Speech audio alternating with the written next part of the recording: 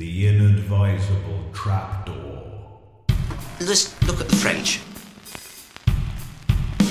Very, very imaginative. Let's look at the French. It's cheaper over time for the French. Let's look at the French. Very, very imaginative. Let's look at the French. Not just very imaginative. All sorts of other things. I'm French!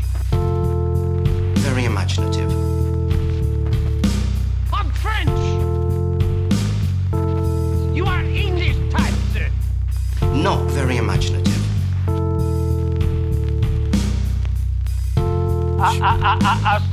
Stop. What? Olivier. I'm French! Stop. Olivier. It's cheaper over time for the French. I'm French! Why are you doing this? You are English type, sir. Monsieur. What? What?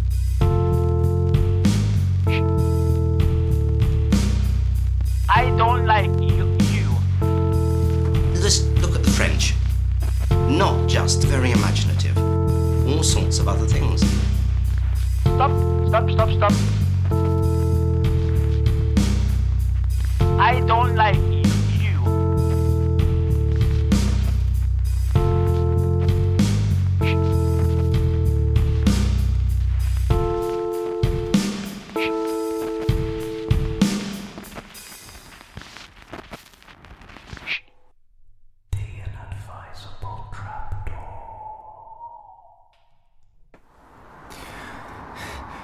I was pushing up Seven Sisters Road. Delivery just beyond the top of Finsbury Park. This was the last one. And then I'll head home and I'll eat that lasagna.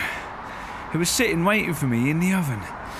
All the flavours had had all night and day to mingle, combine and expand into each other. I was just hungry enough. I knew it was going to be amazing. One more job. The heat from my delivery bag was taking the edge off the cold. My legs were on their last legs. One more job. Traffic was backed up as far as Holloway Road, but I managed to weave my way through, in and out, feeling smug on my two wheels, still able to make progress while the cars and the SUVs were stuck in a jam. There were sirens in the distance, and there was a helicopter circling above. I got up as far as the rainbow. Nostalgia panged deep in my chest. Nostalgia for a past that wasn't mine. Hendrix played the rainbow. Bowie, Queen, the Ramones, Stiff Little Fingers, Iron Maiden. Now it's a fucking church. Traffic hadn't moved in 10 minutes. Nothing was getting through. There was a crowd. A police line, blue lights and something huge. Something unbelievably huge was laying across the road. You're gonna have to get right back, please! Coppers were moving down the line of cars, trying to get them to turn round, go down the side roads. I pushed my way into the mass of people, trying to get a clear look. It was about 40, 50 feet high. Huge. 2 houses, huge. And it looked like legs. It looked like legs. Legs with pinstripe trousers. Like a giant had collapsed across Seven Sisters Road. moving round, I could see more of it. The railway bridge was damaged. Some of the buildings had come down. What the fuck had happened here?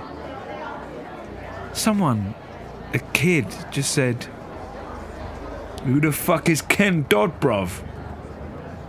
And then I heard, through a policewoman's radio, the most disturbing thing I've ever heard.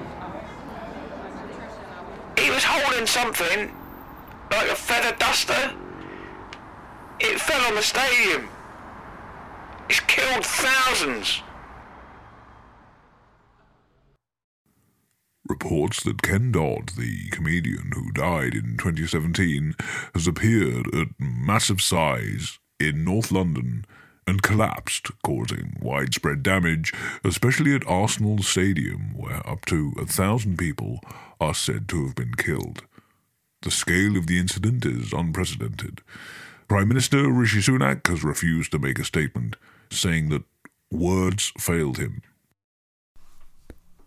Someone brought Ken Dodd back to life at vastly the wrong scale. He stood looking over London, bewildered and frightened at his sudden return to life, unable to comprehend his vast size, unable to move without crushing cars, buildings, people underfoot. He cried out in anguish and died once more, buckling at his knees and collapsing to the ground, his feet in Hackney, his head up at Archway, his tickle stick taking out Arsenal and Manchester United supporters. His Manchester United supporters in one go. His corpse, the corpse lay there, a catastrophic loss of life, causing unprecedented chaos in the city. He blocked roads for miles. Thousands of Londoners lay trapped beneath him, dead and dying. Rescue workers couldn't reach them. He was too big to lift. No crane could take the job on, and the idea of cutting him into sections just... no one was prepared to take it on. So they decided to tunnel through the giant corpse of Ken Dodd. It was a horrific job. Using the boring rig fresh from Crossrail, they dug through flesh and bone, sealing it up with concrete and a silicone spray. It was the worst job anyone could imagine. Boring a thoroughfare through a giant, rotting comedian. Some of it was already liquid. They'd find these pockets of gas, and all of them could hear his voice in their heads, even the young ones who'd never heard his act. London never recovered. Inevitably, over the next few months, he started to rot. Birds fed on him. The smell was overwhelming. The greatest city on earth, the world's first capital city, died. London died. Died because of Ken Dodd. The inadvisable trapdoor.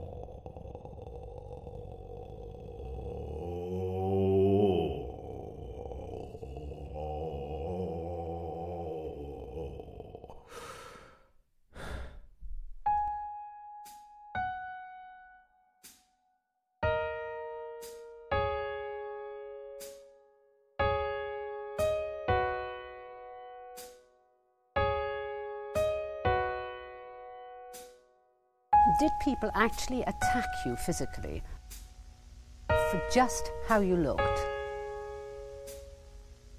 They attacked me physically. They sometimes attacked me without speaking a word to me. Just rushed up and hit me. And sometimes they would say various things. Of course, the thing that everybody said was, "What are you supposed to be? Are you supposed to be a man or a woman?"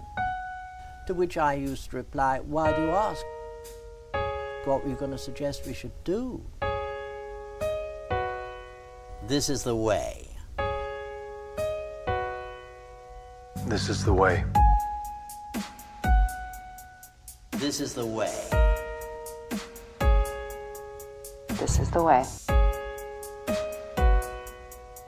This is the way. This is the way. The drama and the cruelty and the depravity and the jokes. This is the way. This is the way. If you have a candle burning in a room where there's a draft, it can't burn straight.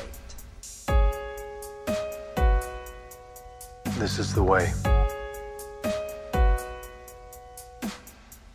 Why did you, though, you see, dress so flamboyantly when a lot of homosexual males, certainly at that time, were remaining incognito? This is the way. This is the way. This is the way. This is the way.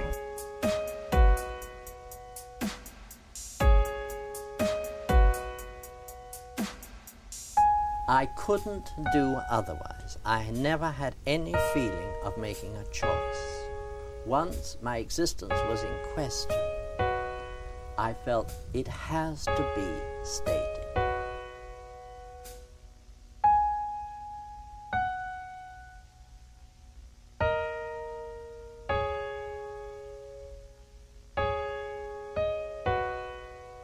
This is the way.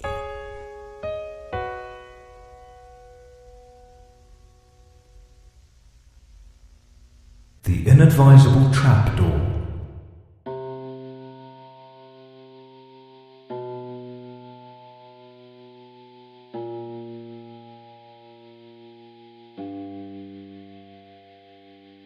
I'm just gonna spend my time over here with the vulvas, and I was leading this pagan society, and we're doing a trance meditation for one of the rituals. So we would meet on the third floor of an old converted church that was on campus. So you had to walk all these stairs to get up.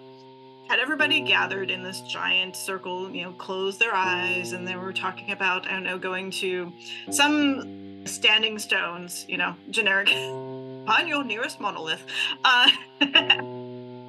And I'm bringing them up to the monolith. For some reason, I decided they were going to meet the horn god or something at that point.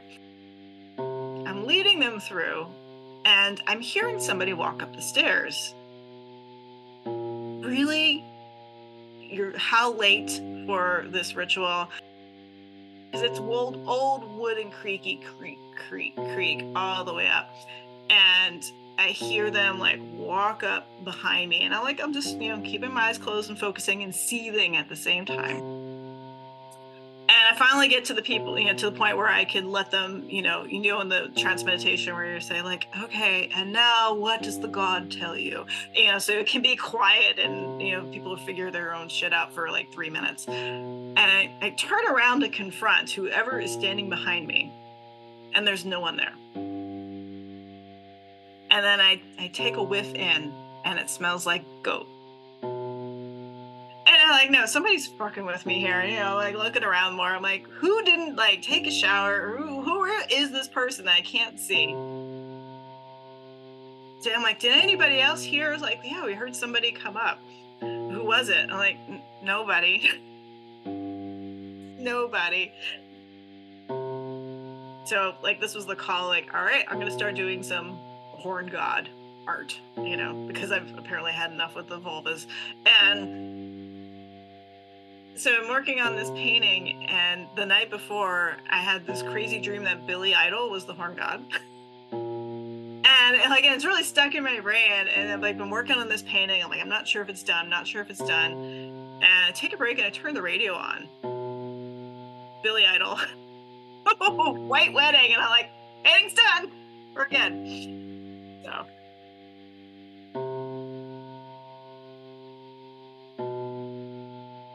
The label that I've managed to stick to now for over, my gosh, like 25 years is modern traditional witch. For me, that is the union of understanding that I come from a very diverse background. There's a lot of history, a lot of tradition, but I'm also living in a modern context and being able to adjust my practice as necessary depending on where I'm living and what's going on. I'd say my grandfather on my mother's side was a very magical person in the way he saw the world, is particularly interaction with nature. Even though he was in Philadelphia in the inner city, he would always show me where nature was in the city, and we would go on walks and explore and talk about how plants and animals interacted and just general respect for it. And from that particular region, the Central Italian and Roma traditions, there's some of that is evident in the practice of it, even though he would say he was a very good Catholic. As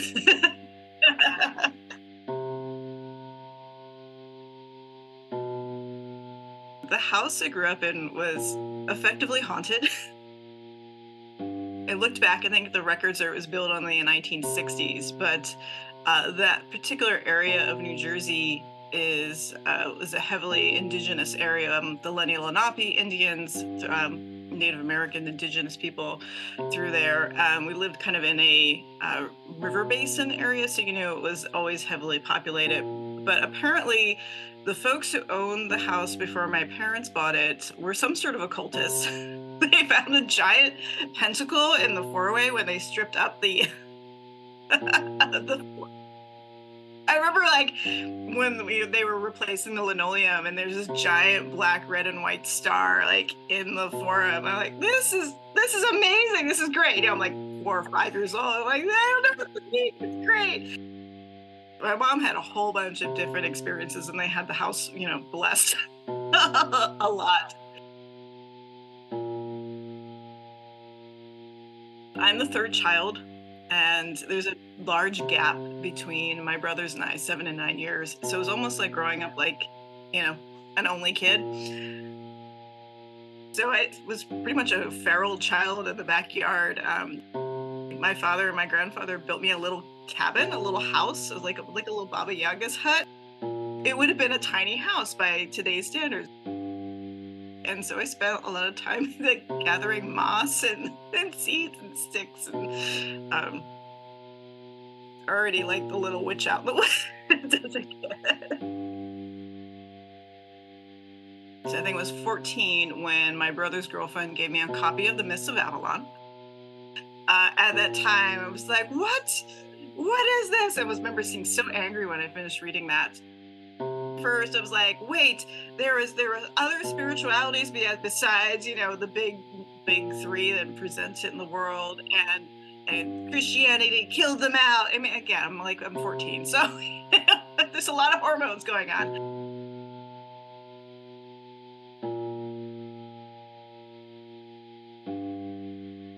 You know why you do things at the full moon? Why? So you don't fall off a cliff in the dark. But for some people, the new moon is when they want to do their practice, and you don't have to go outside to do that. Or maybe it's like the 23rd percendious waxing moon is when you feel like that's where you want to connect to your practice. And then the solar aspect of it. Instead, going to, what are the seasons? Look at this as a seasonal practice rather than tying it to a singular day. It's the drastic shift, or is it this sort of soft moment of almost achieving equilibrium? Not to say dictated to you by nature, but you're in tune and listening to it so that you go, it's not spring yet. Even though calendar says it's spring, it's not spring yet. Because you're smelling the air and you're looking at the trees and you're watching the animals and your body is telling you something versus being like, whoop, All right, March 21st, off we go. Everyone collect. You'll do the thing. Let's do it in order, right?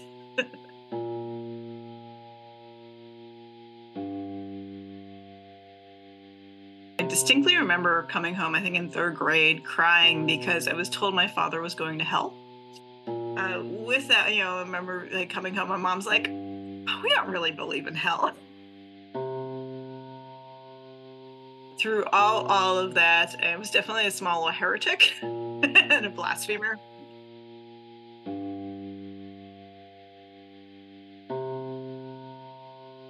In the Witch's Cauldron, in that book, what my editor said, do you really need all of these fire safety things in here? I'm like, for every instance I call this out, something has happened, either to me or to someone I know. And so, yes, because you're in the moment and suddenly, the table's on fire. I think you go to any occultist house and you're going to find a pile of dust. Gotta be somewhere. This is sacred dust. And it has been collected here for a whole cycle to understand the study of dust and spirits.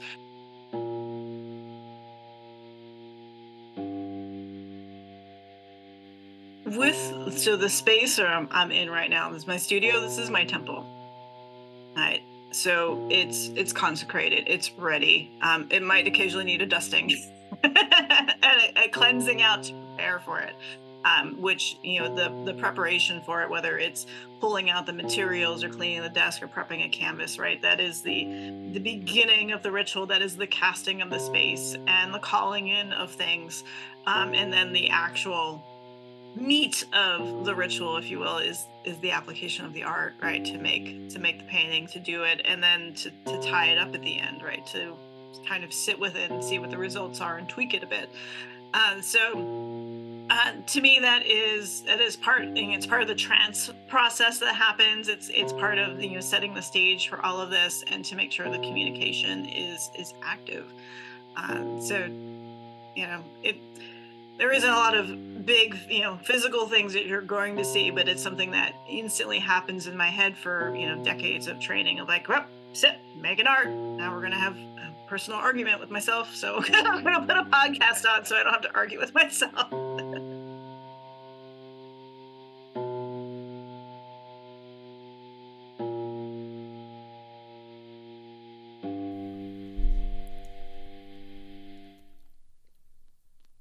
If you're enjoying The Inadvisable Trapdoor, please consider playing it at very high volume through loudspeakers on the back of a flatbed truck while driving through sleepy villages at night. If you can't do that, please consider paying me for it. I currently don't have adverts on here because they're evil and I want to protect you from hearing their consumerist propaganda. So the only way I make money from this is through my Patreon. Patreon allows me to make the show I want to make with no gatekeepers or middle managers telling me that audiences won't get it. Currently I do all the production and all the editing. I'm considering employing someone to help me with some of it so I can put them out a bit more often. But meanwhile, my supporters on Patreon giving me, let's say, the price of a pint of Camden Pale every month allow me to focus on writing, producing and editing this rather than having to gig in Scarborough on a wet Wednesday night and then get the coach home. There are full-length versions of each of my occult interviews up on Patreon, as well as my monthly roundup, exclusive after-show parties and loads of videos and writing. Of course, these are tough times, and if you're skint, that's okay, because the people who can afford it are paying for you. It's a gift from us to you. Please just spread the word, leave a review, all that sort of thing. The algorithm must be defeated at all costs. Your support is really appreciated. It allows me to make deeply uncommercial stuff like this.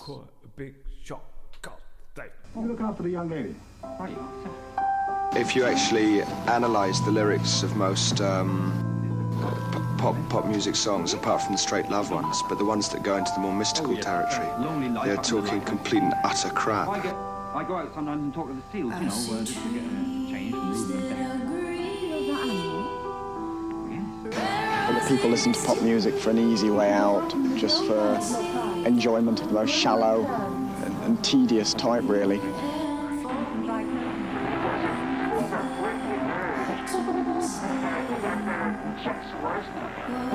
The problem with Western music is, contemporary Western music, is that it offers nothing except shallow pleasure, petty enjoyment, and the promise of dancing the night away and drinking, fucking, picking people up, all completely pointless things to do.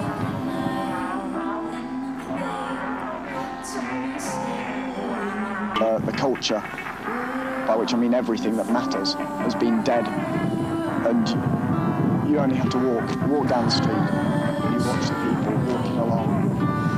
They're just, their shoulders are bowed with defeat. They realise that they're living completely meaningless lives and that there's nothing for them to look forward to.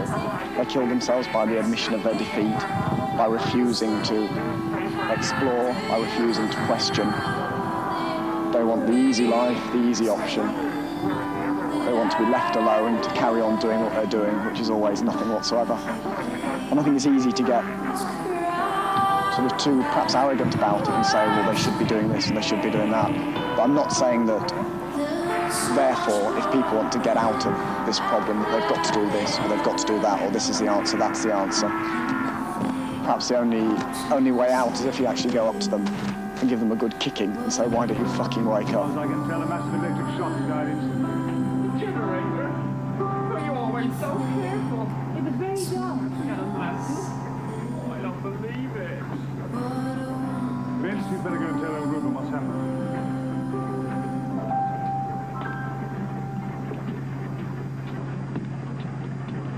I do not believe the machine killed him. And what?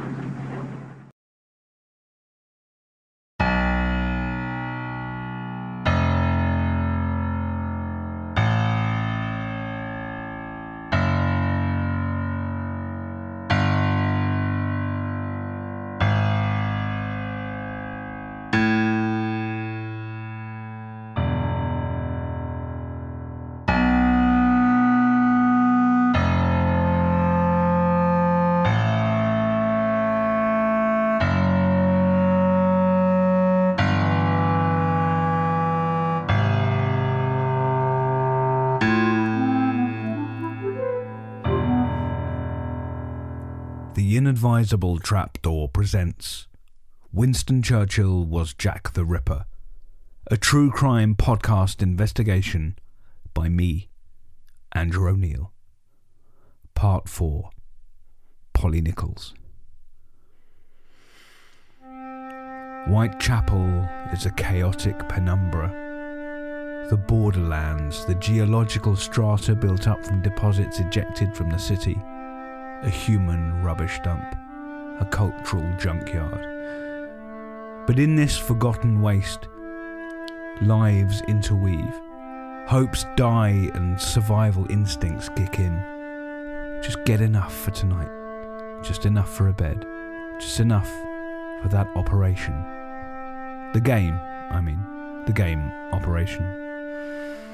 You saw it in the window of the junk shop, unloved and forgotten, but not forgotten by you. You loved that game, my God, you loved that game. Long after all the other children had given up, you still kept going. Let's play outside, they shouted. It's really sunny. Come on. But no, you didn't want to. You wanted to play Operation. You wanted to save his life. The poor, wretched fuck. It was bad enough he had a light bulb for a nose, but now he desperately needed surgery, and where were the doctors? Where were the trained surgeons, the nurses? There weren't any. It was just you. You and those red, fat-handled tweezers on a wire. the only thing standing between him and death. So they could play outside all they wanted. You were going to pull out all his bones and organs and the butterfly and the piece of bread without making his nose light up. And now you were here, destitute and cold, craving a drink just to take the pain away. And you needed somehow to make enough money for a bed for the night and this old, faded board game. And batteries. You have a few AA, but this needed D's. The big ones.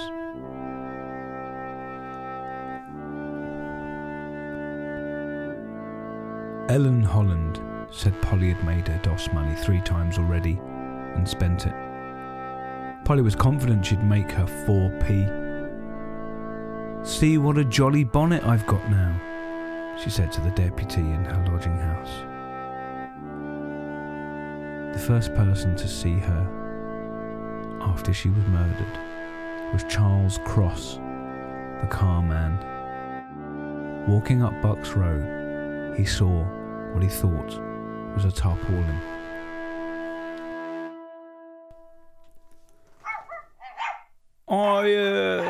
I bloody love tarpaulins. I bloody love tarpaulins. I mean, there's nothing finer than a good tarpaulin. It's reassuring. Now, at the minute, an honest object does its job, and it does it well. Yeah, a tarpaulin won't let you down. A tarpaulin won't break your heart. Tarpaulin won't run off for your next door neighbour.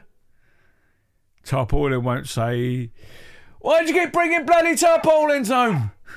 I'm sick of bloody tarpaulins. There's no room.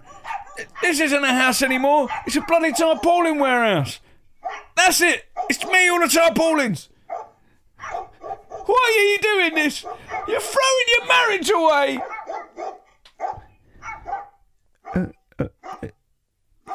Anyway, it wasn't a tarpaulin lying in the road. It was a dead woman. I don't collect dead women. I won't have them in the house. So I went off to find a copper. While he was gone, PC John Neal discovered the body. "Can you tell us what you saw, please, Mr. Neal?" "Oh, yes, sir. I saw her. Dead lady. Lying on the floor. All dead. And the blood was all there on the floor. And she was not moving. And she was definitely dead. Yes, sir. Dead like chops." "And did you see anyone else while you were there?" "Oh, no, sir. I did not see anyone. And I had been there, literally, 10 minutes before. Whoever it was who killed her, it must have been a scary ghost." John Neal expanded on this scary ghost theory at length. He then went on to perform several dances, some strange mimes, then started shouting, "Actually, I think probably she fell over." The judge explained the extent of Polly Nichols' injuries, and John Neal replied that, well, she must have fallen over onto a murderer. Polly Nichols had been strangled and her throat was cut. Her abdomen had been stabbed and slashed. She was 43 years old, though said to look 10 years younger. She was an alcoholic, living hand-to-mouth in temporary accommodation, selling her body to keep herself in gin and broken biscuits. She'd been married and had 5 children, but she'd left her husband and fell into alcoholism and an itinerant way of life, moving between workhouses, doss houses, and occasionally sleeping rough. This was the 3rd murder of a woman in Whitechapel in the space of a few months, and the severity of her injuries and the way in which she'd been left in the open began to draw attention from the national press. There were no suspects, no witnesses, police had nothing to go on. And in little over a week, it would happen again.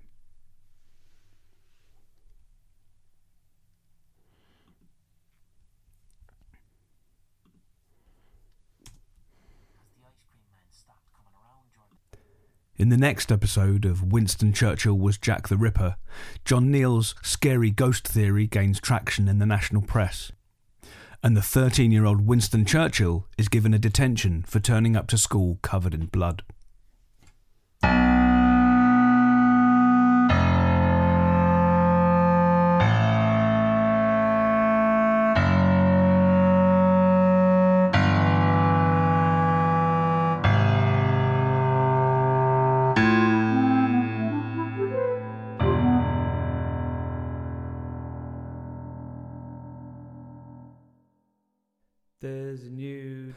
The Inadvisable Trapdoor is written and produced by me, Andrew O'Neill.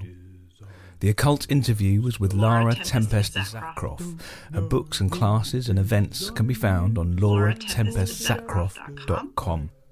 The full version of our conversation that goes much deeper into her fascinating melting pot ancestry, as well as her beliefs and practices, is up on my Patreon, patreon.com/Andrew O'Neill. PC John Neal was played by Benjamin Bancol Bello. He does a character called President Obonjo, and he has a special up on ITVX. Check it out, he's really lovely. Thank you to all my new Patreon subscribers, and thank you so much to my long-standing supporters too. You lot mean the world to me, and you make this podcast happen. This is the Inadvisable Trapdoor. Spread the word. New design for the Asda bag, but I know that it's new. It's different from the old one. It is the new one.